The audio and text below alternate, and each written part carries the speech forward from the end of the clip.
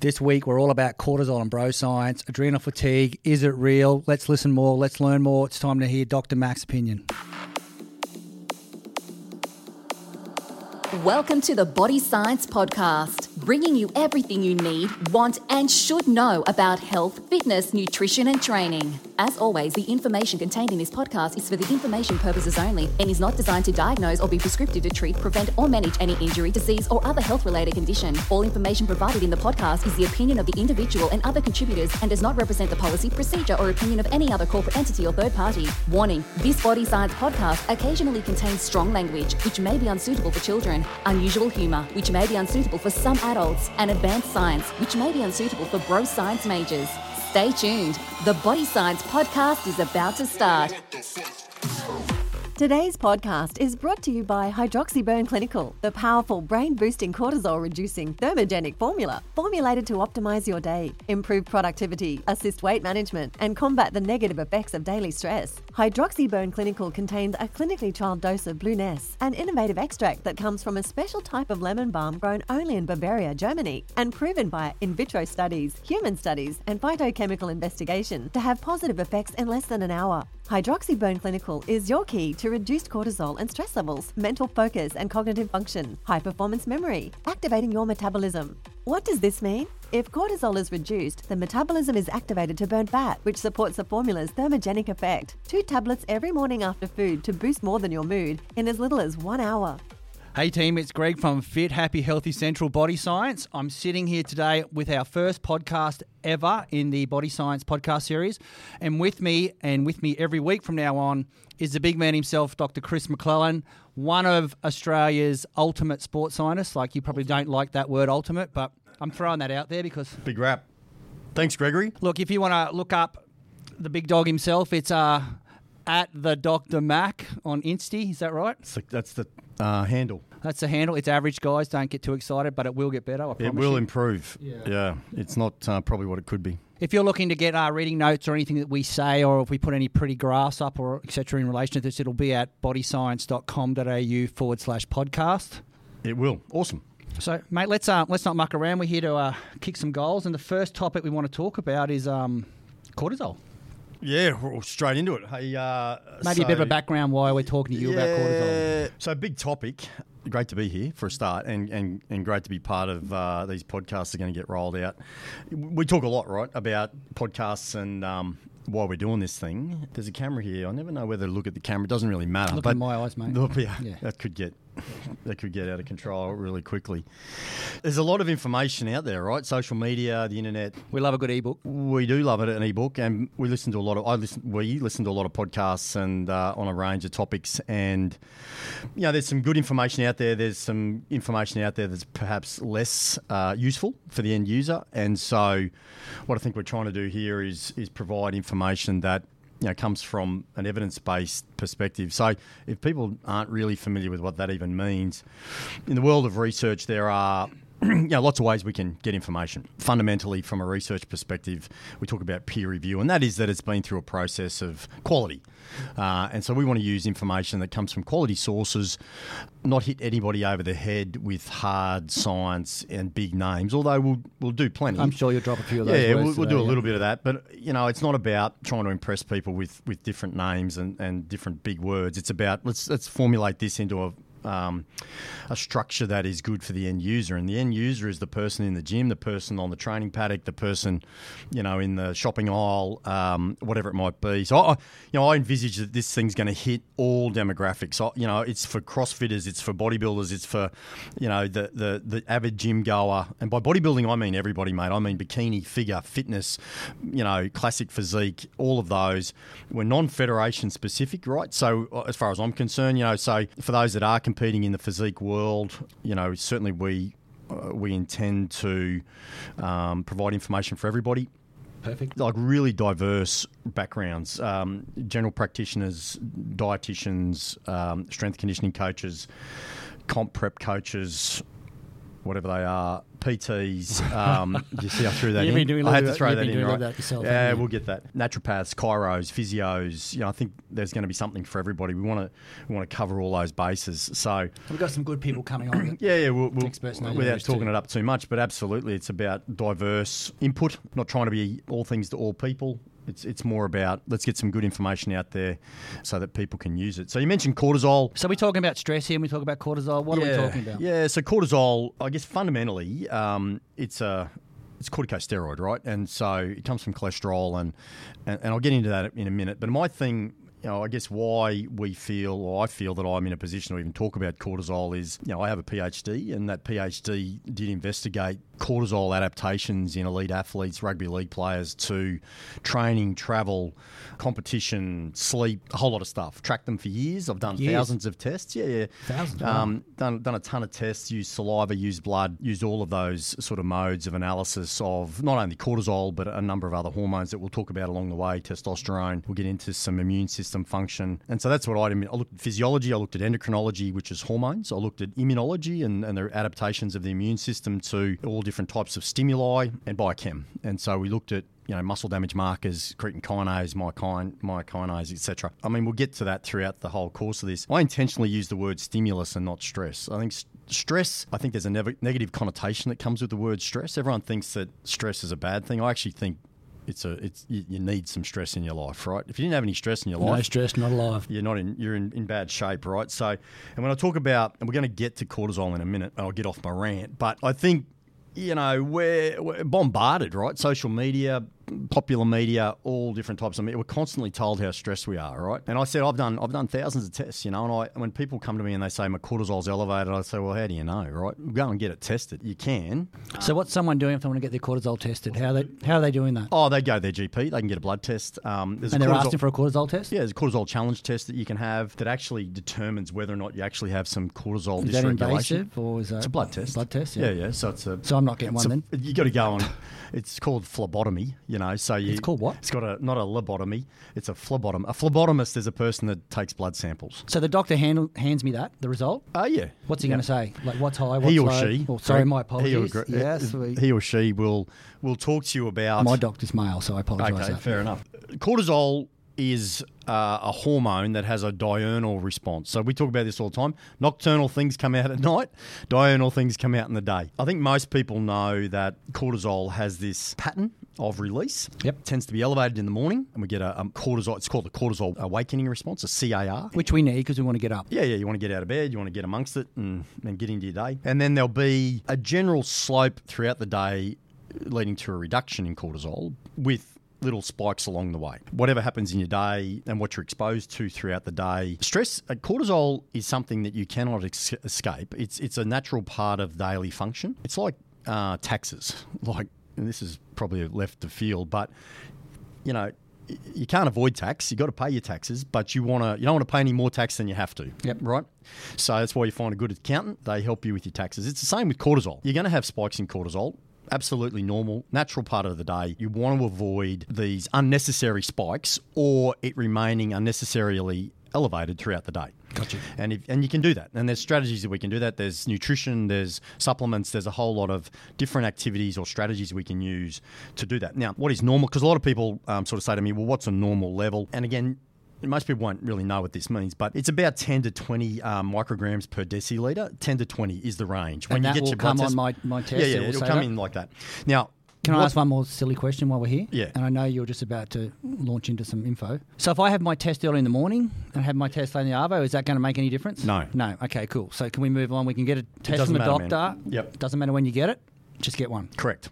And then if you have a follow-up test of any type, then you have it at the same time of the day. Okay. If it goes above 28, well, I guess traditionally anything above 28 is high. Okay. And if it stays high for long periods of time, then that's what... So the word chronic means prolonged duration. Acute means sort of immediate. And that's probably the best way to describe it. Throughout the day, and while you sleep at night, it'll drop down as low as 3 to maybe 5. And that's kind of where it sits. It's a really sort of normal kind of pattern of adaptation.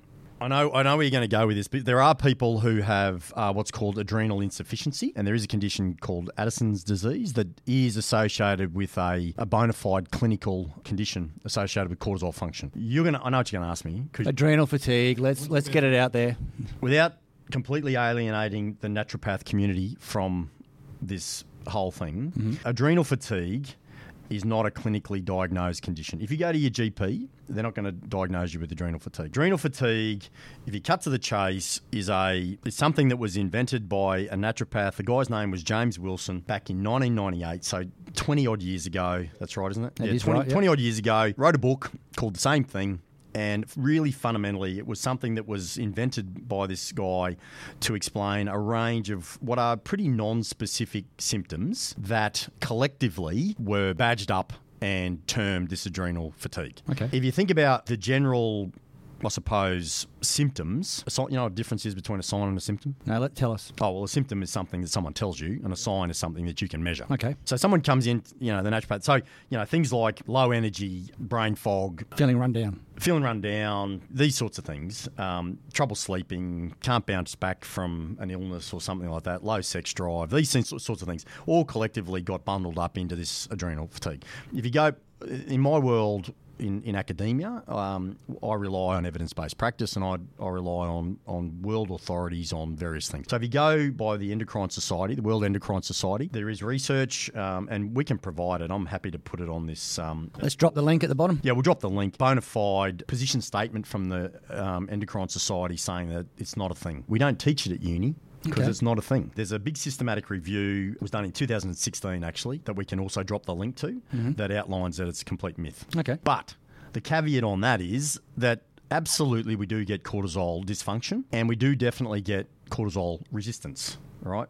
Everyone's heard of insulin resistance.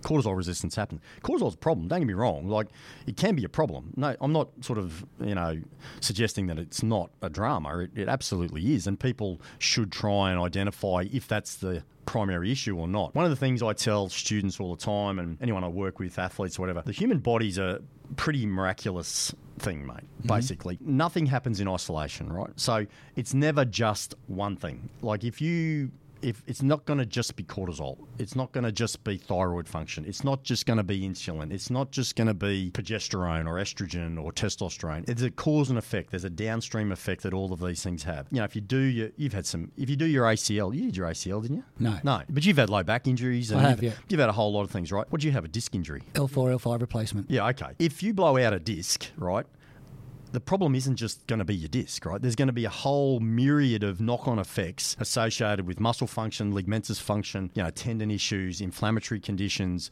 It all gets pretty busy pretty quickly. Pain, chronic pain, and cortisol is associated with chronic pain, mate. Like, nothing happens in isolation. So that's where I kind of get on my little high horse a little bit, like I am now, and you can't get a word in. But fundamentally, people who just go,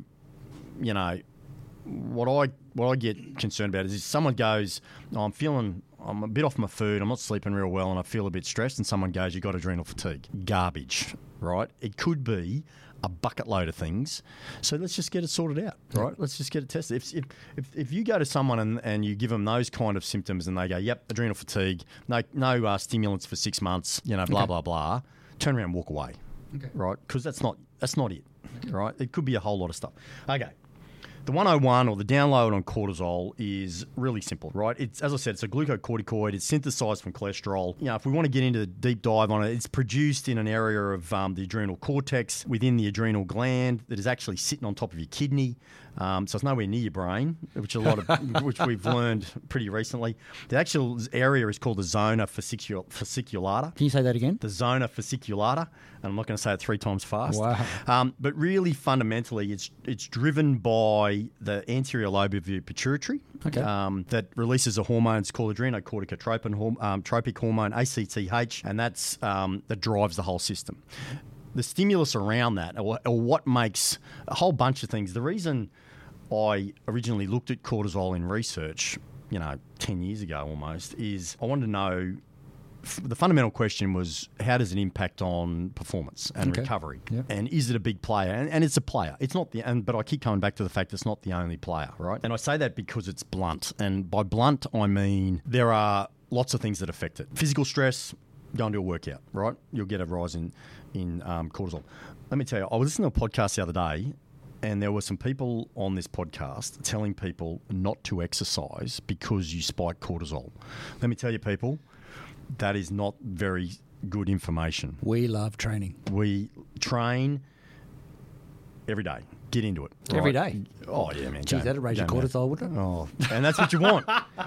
We want to make some. Well, the body's in this state of homeostasis, right? It's not going to change unless you make it. Absolutely. Right? So there's some really unfortunate realities in life. If you want to lose fat, it's not that hard, but you got to control some things, right?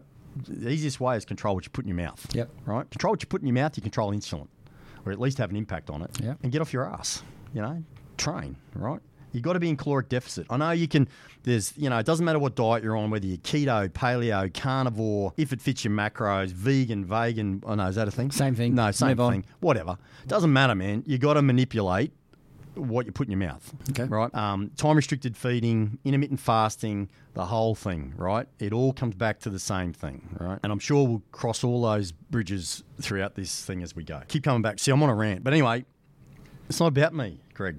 It's about body science. Anyway, you're asking me about cortisol. Right. Okay, so we talked about the zona fasciculata. All right. So the other area that is important that we can talk about is, I mentioned it was blunt hormone. You did. Right. So, okay. So the limitation is that it's affected by a whole lots of things. Physical stress, emotional stress, the temperature, the environment, food. Like lots and lots of things impact on cortisol and will cause these little spikes throughout the day.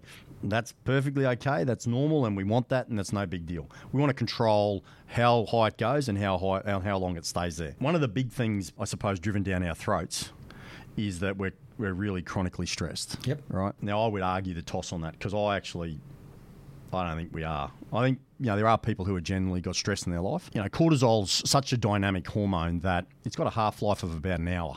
Okay. So it goes up quick and it comes down quick, right? And so it's not like some hormones that hang around and stay up all day. I mean, if you're stressed out of your brain, maybe, you'd have to be really exposed to a lot of stress for it to stay up and just stay there constantly.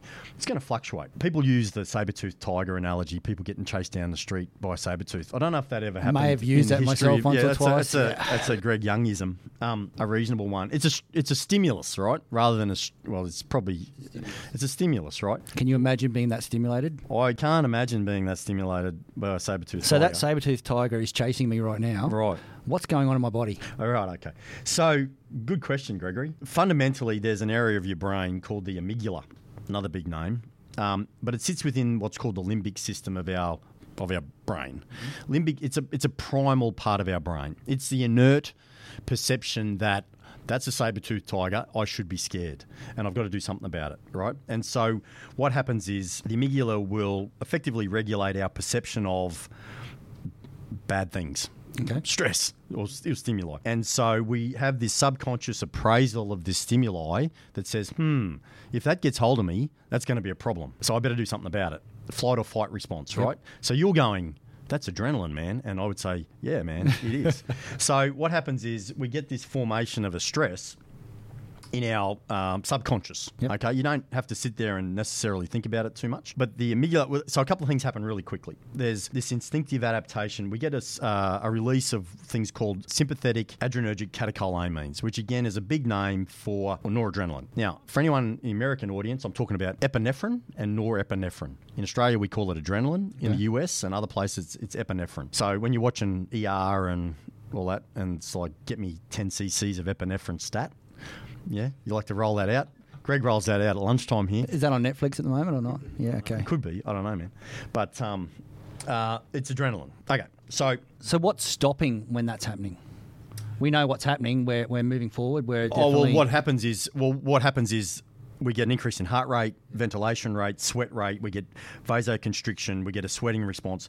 So the body prioritizes those immediate responses. So everything else gets limited. Yep. So your immune system becomes a little compromised. We don't get blood flow to our organs, so digestion slows down, like all that sort of stuff. So that's why you feel sick, you're going to throw up, right? Because we have this complete shift in prioritisation to we got to keep things normal, we got to stay in homeostasis, right? So the amygdala, so that's what happens. We get a catecholamine dump, an adrenaline dump, like you've just nearly run up the back of someone's car because you're on your phone, or not that any of us would ever do that. No, I know, but that might happen. There might be someone doing that right now. But anyway, don't do that. Get off your phone, Pico. Get off your phone, Pico. Get off your phone, brother. I'm doing too much talking here. But so the amygdala also stimulates what's called the hypothalamic pituitary adrenal axis, the HPA axis. Really fundamentally, the hypothalamus is sort of like this central regulator of our body. So the amygdala stimulates the hypothalamic pituitary adrenal axis, the HPA axis. And most people have probably heard about that somewhere around the traps, okay? Have we got something we can visualise? We can put a link up to? Yeah. There's a bit of a flow diagram we can put up. It's pretty simple when we think about it, but fundamentally the hypothalamus is like this central regulator of hormone function and a whole range of other things in the body. Okay, what happens is the amygdala stimulates this hypothalamic pituitary adrenal axis. The hypothalamus releases what's called corticotropin-releasing hormone, CRH. CRH triggers ACTH, or adrenocorticotropin hormone, from the anterior pituitary. So your brain senses something, the amygdala sends a stimulus to your hypothalamus, the hypothalamus sends a stimulus to your pituitary sends another stimulus to your adrenals, to your adrenal cortex. Cortisol goes up. Okay, the immediate response is cortisol. Why? Because cortisol's really fundamental role is to increase the availability of fuel substrates, glucose, fatty acids, things like that, for action, right? It's making fuel available for us to do something about the stimulus in our world. Okay, and that's the fundamental process by which it works. Now, cortisol binds to these things called glucocorticoid, I'll get it out eventually, receptors. So it's a hormone. It binds onto a receptor. Lock and key mechanism, right? One lock, one key. Yep. What happens is when we have this excess amount of cortisol in our blood, it actually works by what's called a negative feedback loop. By nature of having extra cortisol in our blood, it goes back up and tells the hypothalamus and the pituitary, hey, we've got enough, let's relax, let's switch off, right? And so it stops stimulating your adrenals in a perfect world, and there's a reduction in cortisol. Life goes back to normal, okay? What happens in life, and from time to time, and things when we get this prolonged stimulus, is there's a problem with that switch-off mechanism, okay? Because it's a hormone and because it binds to these receptors, there's only so many receptors, and once we have, constant flooding of cortisol in the system because of too much stimulus, too many keys and not enough locks, right? Too many cortisol molecules and not enough receptors for them to land on, that's a problem. And so that's where we start to see all these negative effects that we hear about with cortisol. Okay. Inflammation and muscle breakdown and all this sort of stuff, right? Because it then becomes catabolic. Catabolic is breakdown of muscle, basically, right? Well, yeah, that's a simplified way of looking at it. But that's the fundamental role, right? When we have this chronic response, we end up with cortisol dysfunction, right? Because there's nowhere for it to go, right? And that lends itself to what we call cortisol resistance. Why it matters and why it's a product, why it's a problem, is because it disrupts that negative feedback, right? So there's no switch-off mechanism. So when people say adrenal fatigue, I actually look at it, it's not fatigue, it's overdrive. Okay. Adrenals don't get tired. Your pancreas doesn't get tired. It just stays switched on, really fundamentally. So I get a bit funny about, the terminology we use, but anyway, so that's how it basically works. And we end up with inflammation or things called pro-inflammatory mediators. So you're pulling the word inflammatory out a fair bit at the moment, that inflammatory response. Yeah. That's an exaggerated response, obviously, you're talking about there. Yeah. It's a persistent response. So what's going... Let's just dumb this down a little bit for me. What's going on in the body at the moment when that's happening? Well, we get these things called mast cells. And they're pro-inflammatory. So they lead to increased inflammation. Okay. And that's a real naughty thing long term, isn't it? Yeah, because inflammation leads to what's called oxidative stress. Free radicals, people have heard of those. Yes. Bad things, that can lead to... It actually has a big impact on ageing process, tissue degeneration, and chronic disease, fibromyalgia, chronic fatigue syndrome, chronic low back pain, rheumatoid arthritis, those sorts of things. Nasty stuff you don't want in your life, right? And it actually there's a bit of research around, and you've had low back issues, so you know what I'm talking about here, but chronic low back pain, by nature of having chronic exposure to back pain, the brain's an interesting thing, mate. You actually forget what it's like not to have pain. So that's what we have, these chronic pain syndromes, and that's cortisol on its own is not going to do that, but cortisol can contribute to that because of its inflammation effect on inflammation. And it gets pretty complicated, mate. In terms of some of the hormones, there's various things, and we don't need to go there. But that's the rudimentary method by which it works. Is that fair? Yeah. That was impressive. I like that. That was really good. Yep. Mate, I'm going to get to the 101 here, and I know it's not the whole cortisol picture. Yes. Cortisol and fat gain. Oh, yeah. So it's complicated, man. We all want to know this. This is the real reason we're listening to this. This is it, right? And I bang on about it. Cortisol on its own is not going to make you fat. Yeah, we got that. It'll contribute to it 100%, no question. It'll contribute to increased, actually leads, cortisol, there's some research around the maturation of pre-adipocytes. An adipocyte is a fat cell, okay? Pre-adipocytes to become mature adipocytes.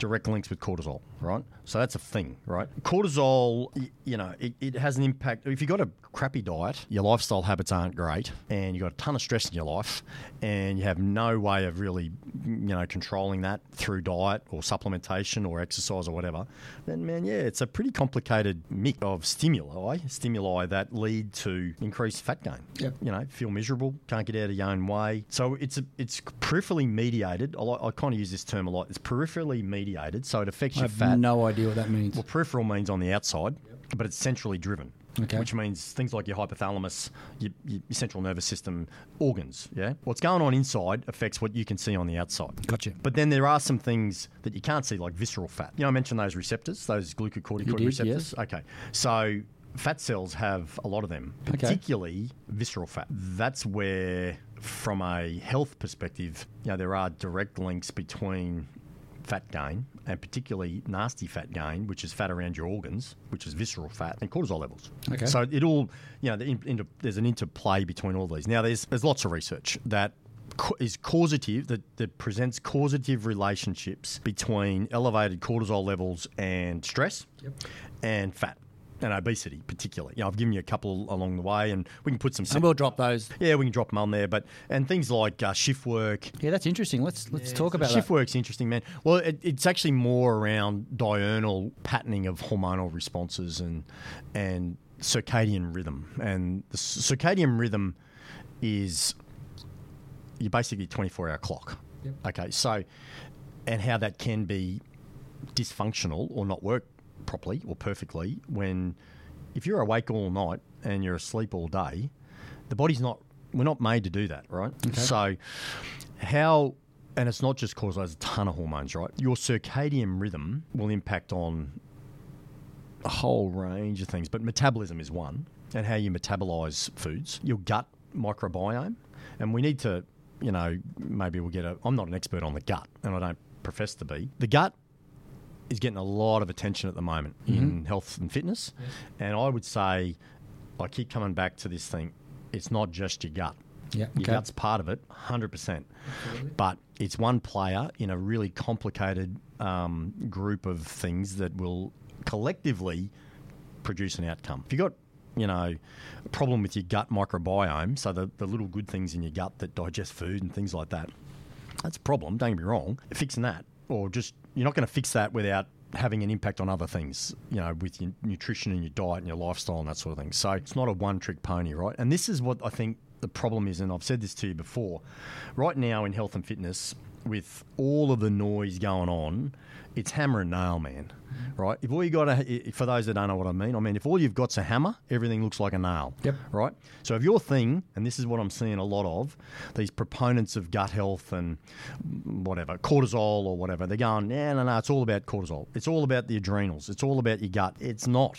It's all about all of them, And so one size does not fit all. Not everything looks like a nail. And that's where... I just encourage people to ask questions, right? If you go and see someone, whether it's a personal trainer and personal trainers are at the front line of health and fitness, right?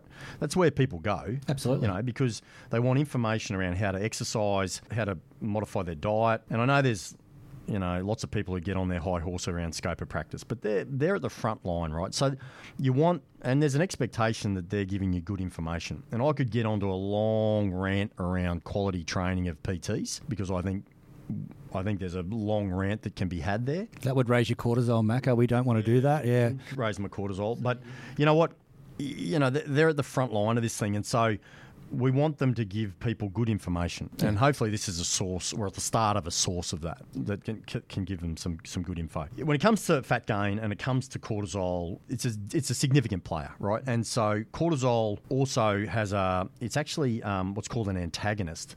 So an antagonist is something that works the opposite. Okay. So insulin and cortisol are fundamentally antagonists. So cortisol can, because of the the receptors I mentioned. Mm-hmm. Okay, so because they downregulate those glucocorticoid receptors, cortisol does.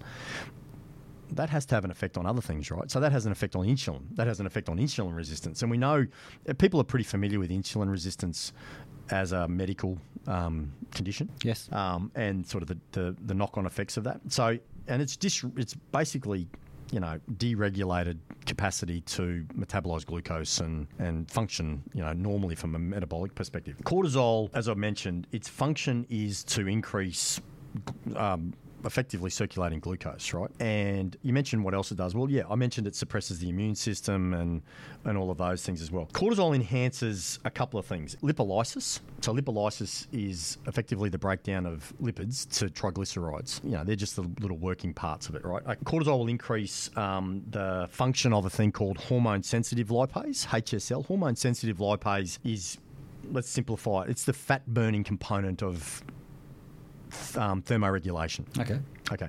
The other thing it does is, and it does that by breaking down these triglycerides into fatty acids and glycerol, fundamentally, which we get with an increase in adrenaline, and we get it with an increase in cortisol. Okay. So that's kind of how that works. But it drops your insulin a little bit. The other thing is that cortisol has an impact on is another enzyme called lipoprotein lipase, LPL. Okay, so that's activated by insulin, and it's involved in the uptake of triglycerides into fat cells. Makes you fatter. Okay. Insulin, I know, right? It's pretty complicated. This is why I say it's pretty complicated, right?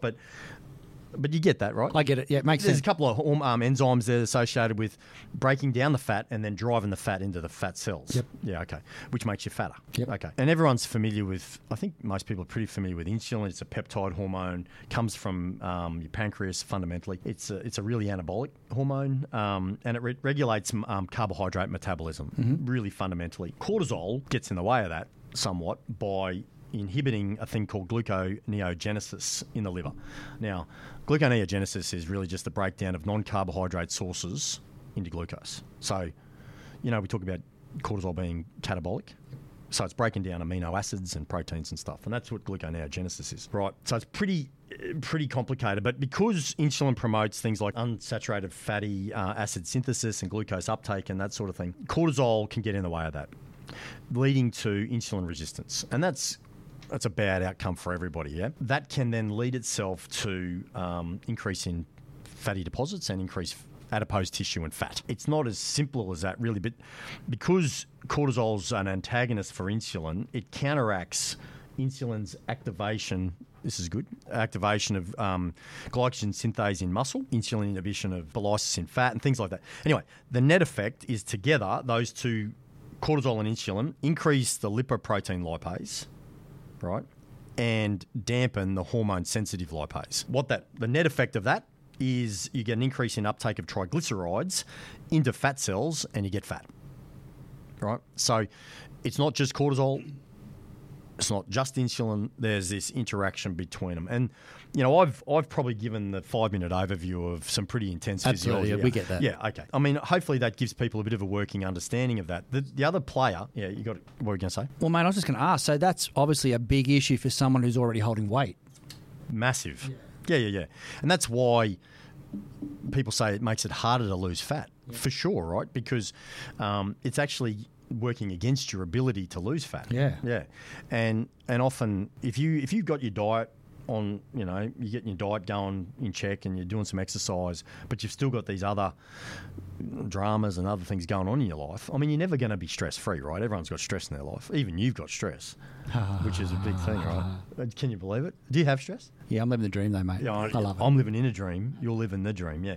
Anyway, because there's a knock-on effect, mate. I mentioned, thyroid. Yep. So cortisol has an impact on your thyroid as well. It actually impacts on T4, which is thyroxine, conversion to T3, which is a pretty big name, but it's triiodothyronine, which is called T3 and 4. Okay, so basically low cortisol or cortisol interrupts your thyroid function. Yep. Okay. T3 is just the active form of the thyroid hormone, fundamentally. Okay.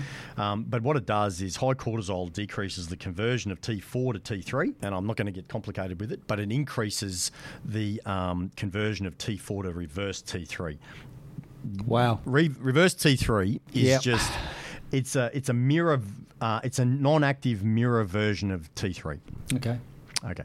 You actually need it because you don't want huge amounts of circulating active T3 floating around your body. You want the reverse T3. It's competitive receptor binding and stuff like that, but it's part of normal function in your life. Well, you're still with me, aren't you? It's pretty simple. You got some hormones. It switches one off and switches one on. I'm getting it. Yeah, it's pretty cool. Anyway. It's not a topic I talk about every day, but T3 is the metabolically active form of the thyroid hormone, increases things like cardiac output and all that sort of stuff, heart rate and all that sort of stuff. Probably the other player in the whole game is leptin, which you probably heard about. Leptin has receptors on your hypothalamus, and going right back to where we started with this thing, hypothalamus is a key regulator of cortisol function. We got that early? Yeah. Leptin acts on these receptors in your hypothalamus and actually has an impact on hunger and satiety. So satiety is your feeling of fullness, right? Leptin's made predominantly in fat cells, in adipose cells. Okay. And that's where it comes from, right? So I mentioned to you one time, you're not hungry. You don't get hungry because you're fat. You're fat. No, hang on a minute. Here we go. You don't get hungry. You're hungry. No, you're not. You don't get fat because you're hungry. You're hungry because you're fat. Yes. And that's pretty much how it breaks down. The other thing is we get this cortisol can increase a thing called neuropeptide Y. Yep. Which again, we're getting kind of into deep water here, but makes me hungry. Craving of fatty foods, sweet foods, stuff like that. Yeah. So how much of a stimulation is that on appetite? I know you're not. Which one? You're not going down the dietetic path, and we'll get some dietitians. I'm not a dietitian. We'll get the I don't dietitians on soon. Dietitian. Like, how much is that stimulating appetite? Like, which one? What you were just talking about. Neuropeptide Y. You didn't want to say it. No, I don't want to say any big words on this.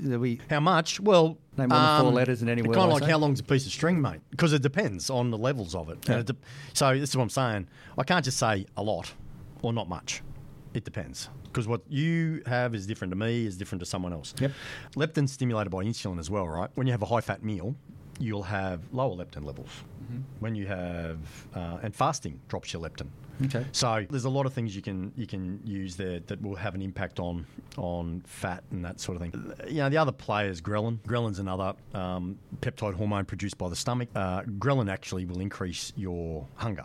So when your stomach's empty, you get an increase in ghrelin and you want to eat fundamentally. And leptin, comes from our fat cells. So the more fat cells, the more leptin. This is where I say all of these systems collectively contribute to things like hunger, cravings, what you eat. What you eat will then have an impact on, insulin levels. How you eat it, when you eat it, and what else is going on in your life will affect your cortisol levels. And so, it's a pretty murky soup, mate, that will have an impact on how all these things work. So I guess the message today is, does it matter? Yeah, absolutely. Is there anything you can do about it? For sure.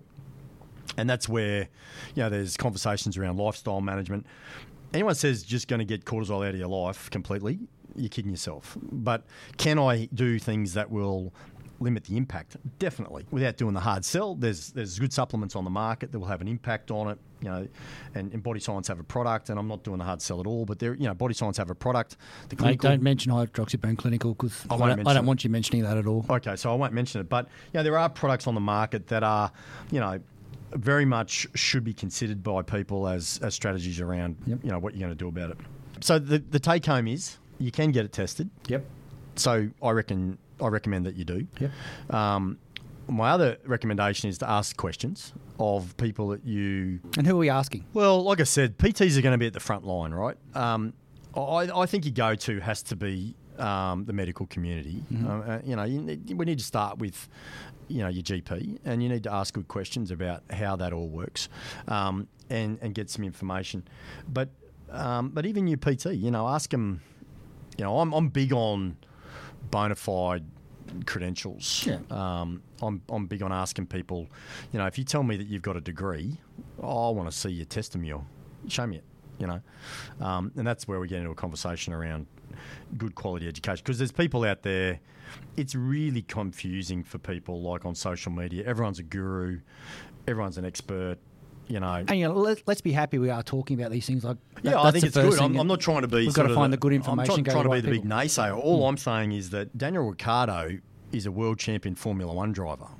Yep. He doesn't necessarily need to know how the machine works. Yes. And what I'm saying to you is, just because someone's walking around with a great rig and a six-pack, doesn't mean they know too much about anything, right? Okay. And that's, unfortunately, we always say don't judge a book by its cover. Well, in our world, everyone judges the book by its cover. So I just say, ask questions, ask to see credentials.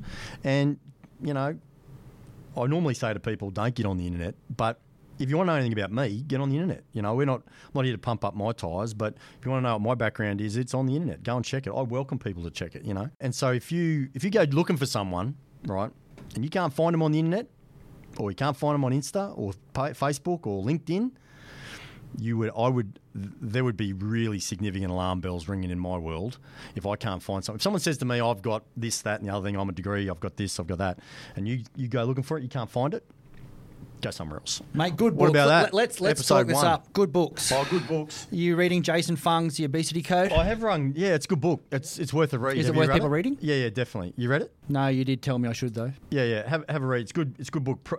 Really, it's pro fasting. I'm pro fasting.